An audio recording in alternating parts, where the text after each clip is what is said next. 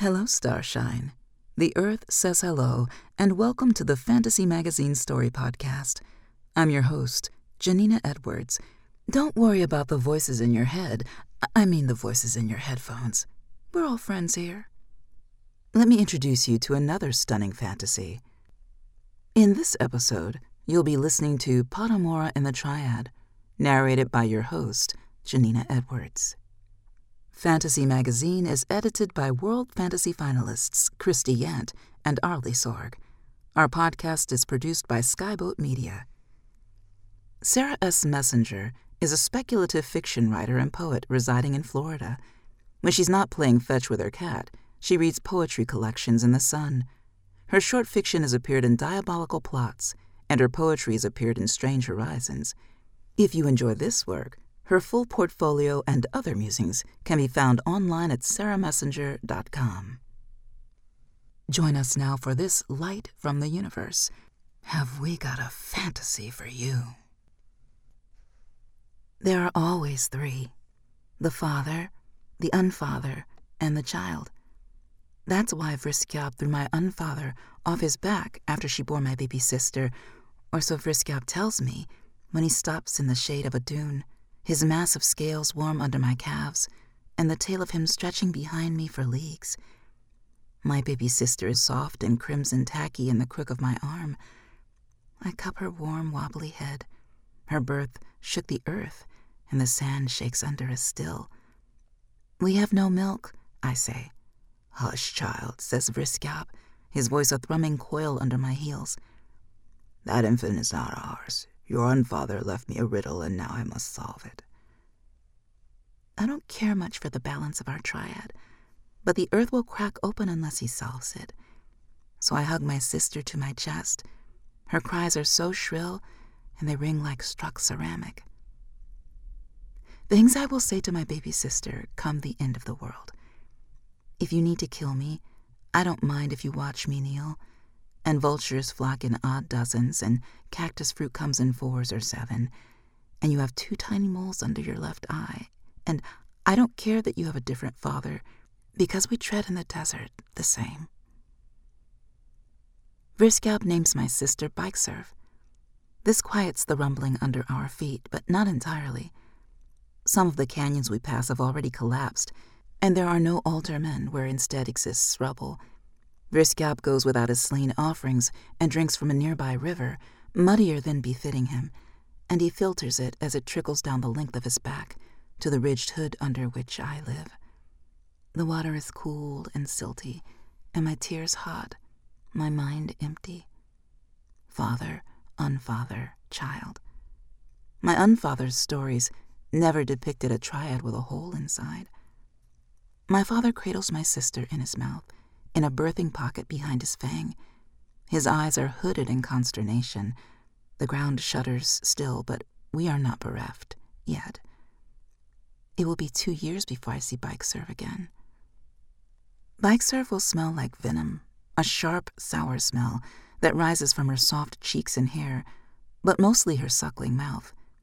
Unlike me, she will have round pupils and no scales anywhere, not even in a thin line down her spine. In that way, she is just like our unfather. When I turn 12, I will sneak off my father's back during that rare time he is deeply sleeping, after he fondly observes one of his festivals. It will be a relief to get away from the endless hazy sand and the distant chime of diamond sparring against bone. I wear a deep cloak because the cities are unfriendly to things that look almost human, and I get moderately drunk for the first time, even though it tastes somewhat like my prodigious sister smells. It will be the first time I encounter a double history. Slumped in the shadows of the beer merchant's iron tent, the constant tremor of the earth a gentle ring up the walls, I listen to an elderly orator squabble with a young woman about how the festival story goes. It is the same everywhere, with minor variations. The orator says, "The world serpent and the unfather and the child join hands and stay hands, and as long as the axiom remains fulfilled, so does our ground. Or do you come from an intriadic home? Do you contribute to the earth's instability even now?" The woman does not flinch. Her casual look of disdain frightens and intrigues me. She says, How sad to think it is destined just because it is so. Where I come from, we believe in truths larger than yours. Where do you come from? I want to ask, but it would bear no fruit. If that is what they think where the woman is from, then it is somewhere Vriskjab never passes on his circumnavigation around the desert of the earth. Every night, my unfather would gaze at the constellations and curl around me like burning paper. I imagine my father's previous wives did this too, a long chain of mothers watching the stars, cradling their daughters to their chests so tightly. What Vriskjab hums in the dead of his sleep, as shreds of his divinity escape from the anxious thrum of his bones, up the soft-ribbed cave of his hood, and into my ear. The father, the unfather, the unfather, the father but inverted, the end of the shaking, my daughters, the world for my daughters for the world, our triad for the earth for my inscription. Next to me, what Bikeserve exhales in her easy sleep. Yes, riposte, parry, dodge it, kick fang too. No glyphic scroll. Too much. What our mother tells me in my dreams, after I finally do succumb to them. A child sheds childhood when their last fangs arrive, but there can only be the 3. There are 32 teeth in the human mouth, most grown by age 16, and hundreds in a serpent's, shed and regrown all their life. And in the interstice is only anxiety and pain, pain, pain. I'm excited, says Bikeserve. We are both squatted in the dark cavern of Vriskjab's mouth, behind his towering bottom row of fangs, watching the bright sand race past. The walls of this vaulted cavern, and even his fangs, are ornamented with games, scrolls, weapons. Vriskjab does not confiscate Bikeserve's possessions as he does mine. Bikeserve's small hands grip our father's fangs, natural, unthinking. Mine clasp my knees, which are patchy with scales. Her frame is so similar to mine, our narrow shoulders, our land-awkward legs. But her knees are skin smooth. Our textures are so different. She turns to me, an enchanted scroll glinting, forgotten, under the muscle of Vriskjab's tongue. Patamora, what was your 8th year ceremony like? I had no 8th ceremony, I say. Short, slender Bikeserve glances at me, link-wise. In her scabbard is a diamond blade, the kind that can kill gods. What did you do for your 8th, then? Vriskjab gave me an infant's rattle. How do I pass my time? Weaving molt into little dolls, or humming what little songs I have, or staring out at the desert, 100 different ways that are all the same. Shedding scales is an itchier business when your sister is too busy to scratch them. I think I've inherited my mother's mouth. On her 10th birthday, Bikeserve kills Vriskjab's oldest friend, the tortoise upon the deep, Hyamenum. Her diamond sword cuts deep across its giant, leathery throat. Vriskjab cries large, salty tears. I think they're of grief. Until I lie down that night, my tongue prodding a loose molar, and realize the desert's tremors have lessened just a little more. As my sister loses her teeth, she asks me what she should do with them. Grind them up, make them into beads? Swallow them, I tell her. Nothing good comes out of growing older.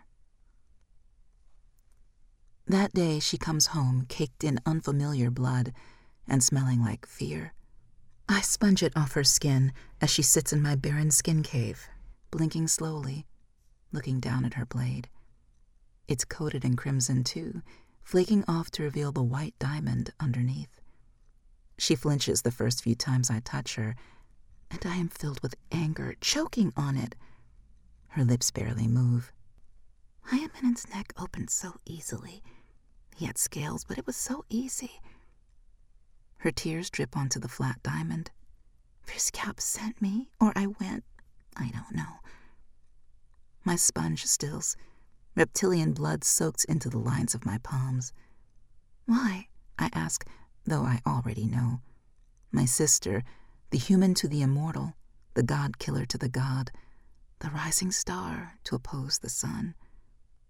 Why? She whispers. Because it's something he would never do. Friskjap, Bikeserve. Even her name subverts his. I cradle my sister that night while she cries.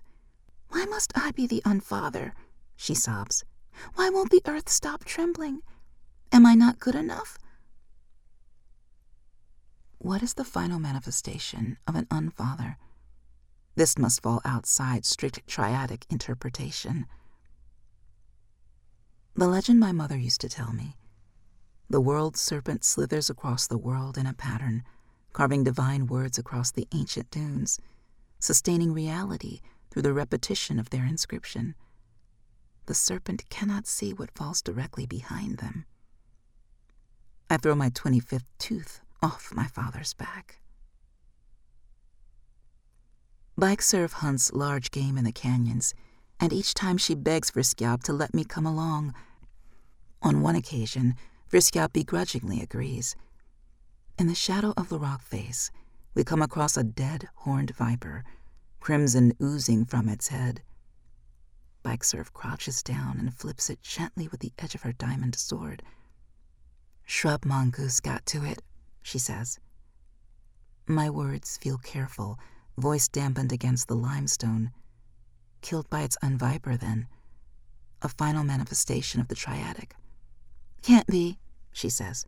There's no unviper if there isn't a viper anymore. I have been harboring a winged and fragile hope behind my ribs, and it cracks. So our triad cannot end so easily. I watch Bikeserve sheathe her god-killing sword. Under the cool hood, I hunch over the scroll I stole.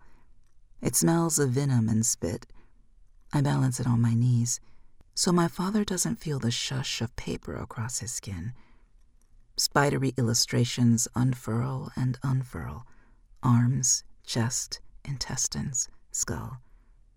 Here I stop, squint at the marginalia, and read. A human has 32 adult teeth, of which I have 28, and the last 4 are called wisdom teeth.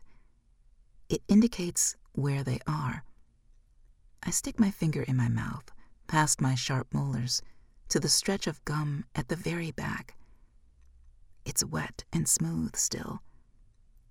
I think of the calamity hidden under them, like sharp spears poised to pierce up through my skin. Friskjap starts letting me go on canyon hunts more often. I fear this change of heart. I bring back pebbles of all shapes and sizes. The worst of Bikeserve's training is soon to end, Friskjap tells me. It's hard to hear the hum of his voice through my sobs. I'm sprawled face down beside his ear, my cheek pressed against his warm scales. Above us, the night sky is swathed brilliant with stars, and below the sand rushes past. I feel as if I am in a dream, and if I make a wrong move, I'll disrupt this. This is the closest I've felt to my father in years. Don't cry, Friskjap says, and the softness of his voice makes me cry harder. You know, I wish I had done things differently when raising you. I became all swept up in balancing us. You left me behind, I want to say, and instead my mouth opens in a wordless wail. I am a bottomless river of sorrow, and it floods from me in racking waves. I feel like I'll never be wrung out. Not ever. Look at the stars, child, Friskjap says. Look at the constellations. Aren't they so beautiful? Your sisters are up there. My eyes are too blurry to see them properly, and my mouth tastes like gravel. I mash my fingers in my eyes and blink. Gravity tilts, and I realize he's looking up too. Bikeserve and I sit on the end of Vrskjab's tail, 100 hands from where it tapers to a blunt point. We make this pilgrimage once a year. Our view of the desert swings slowly from the west to the east and back again, and our father's indent, that endless inscription, coils across the hot dunes to the distant horizon. My tongue is wet with grit and blood. I turn to Bikeserve, sitting beside me, and with a jolt I realize she's almost as tall as I am. The slopes of her cheeks aren't as full, and her limbs are long and awkwardly birdy. And though it's hard to remember our mother's face, it feels easier when I look at hers. She meets my glance, and her lips pull back into a sheepish mix between a frown and a smile. She says, "What is it?" I shove her in response. She exclaims and scrambles to her feet. We take turns chasing each other back up our father's tail. The day is long and sunny, and I feel like I could outrun anything. It becomes too painful to talk, but I don't take out the pebbles, not ever, not even when I'm sleeping. I have a long, terrible dream about my mother, where I'm calling for help, but I can't open and close my mouth right, and my teeth snag against each other and rip from my gums, and I wake with my chest burning and my throat heavy and my neck and stomach slick with sweat. I press my cheek back into my crinkled wad of Vrskjab's molt. The earth is rumbling. The earth always rumbles. So why has it caught my attention now?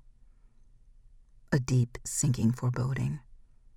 I duck under the entrance of the hood and straighten in the desert wind. Dust stings my eyes. I reach out and rub my fingers together. The particles are too irregular to be a sandstorm. Thunder splits the air, the earth shakes, and I stumble and fall. The cracking and roaring rolls on and on through my chest, my bones. I twist to the left. Canyons in the distance, collapsing. I watch in horror as they fall. Their sand clouds thunder toward us. I'm spitting out my stones into my palm. I'm digging my finger into the crater wound. There are shards of stone still embedded in my gums. No, those are teeth. A child sheds childhood when their last fangs arrive. But there can only be the 3.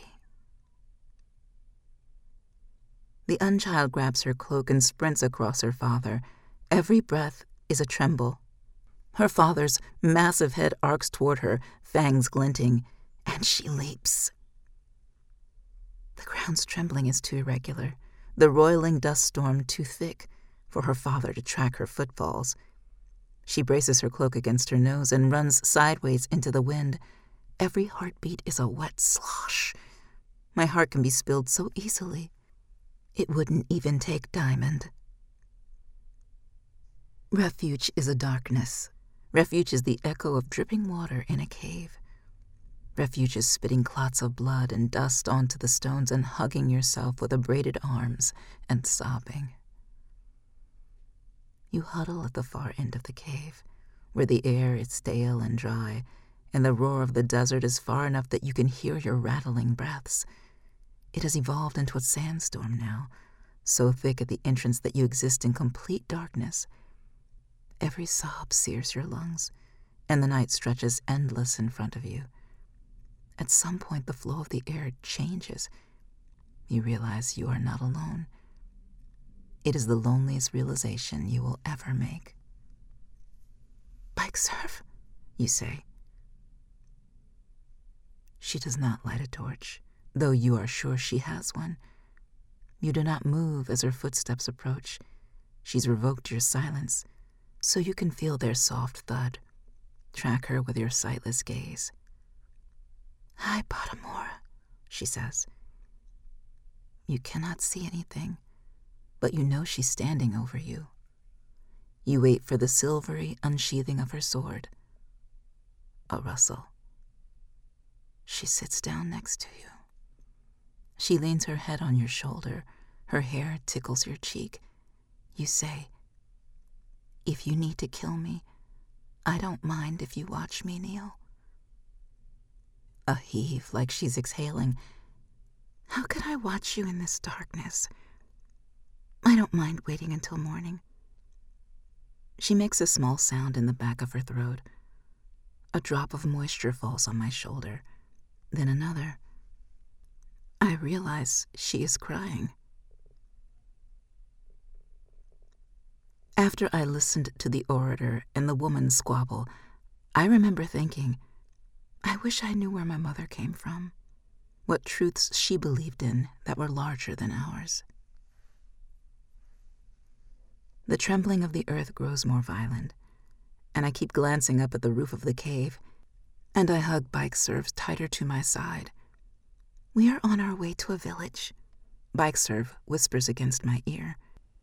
"There was a woman there who was soon to have his infant."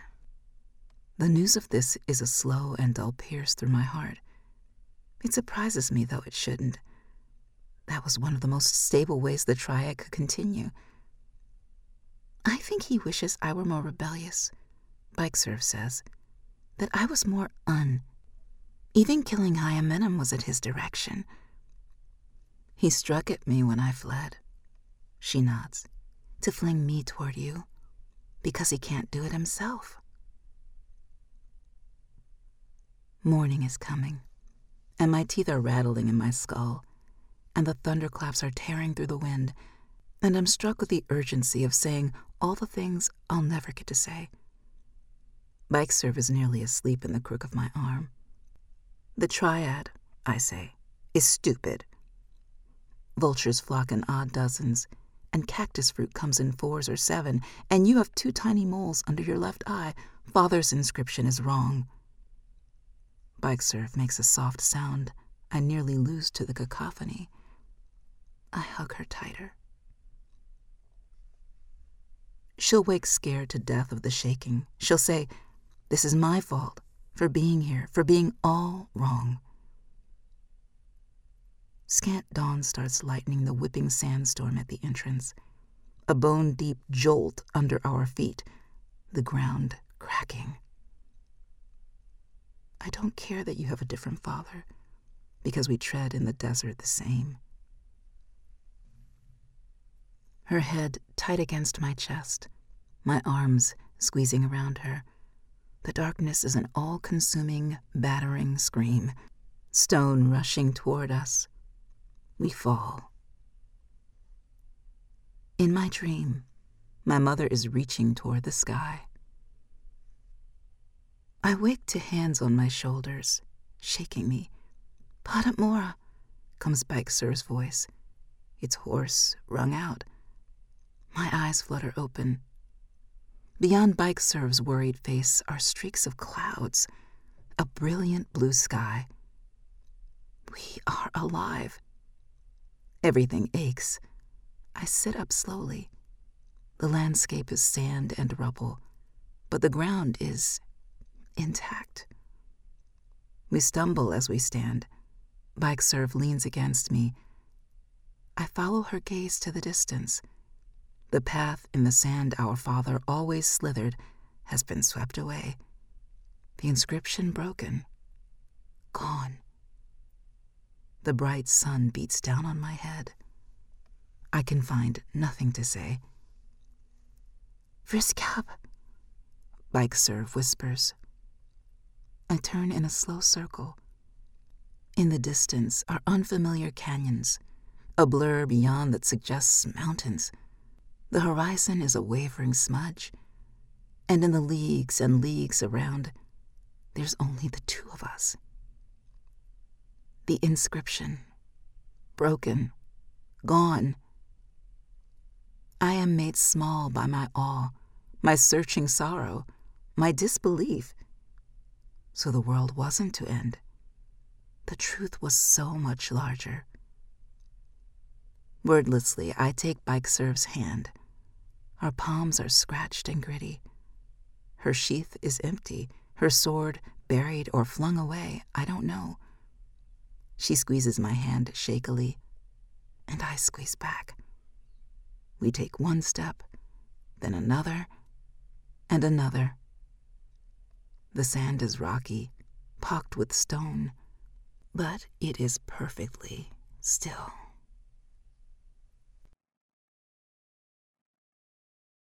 Welcome back, Starshine. You've been listening to your host, Janina Edwards, narrating Patamora in the Triad by Sarah S. Messenger. We hope you have enjoyed this offering. If so, please help spread the word by leaving a review or rating at iTunes or on the social media venue of your choice. Our editors are Christy Yant and Arlie Sorg. Arlie is a recipient of the 2022 Kate Wilhelm Solstice Award for distinguished contributions to the science fiction and fantasy community from the SFWA, the Science Fiction and Fantasy Writers of America. This podcast is copyright 2022 by Adamant Press. Our sponsor this month is Erewhon Books. We publish Fantasy Magazine and this podcast for free, but please consider our many subscription options or recurring patronage at fantasy-magazine.com/support-subscribe. Skyboat Media, the most respected independent audio production team on the West Coast, produces the audio stories for this podcast. They are headed by the Audie and Grammy Award-winning narrators Stefan Rudnicki and Gabrielle DeCure. Be sure to check out their website at skyboatmedia.com. Post-production was by Jim Freund. Thanks for listening, Starshine. Wishing you all the best from Fantasy Magazine. This is your host, Janina Edwards. I'm going to hang this little star back in the heavens and return you to reality. For now.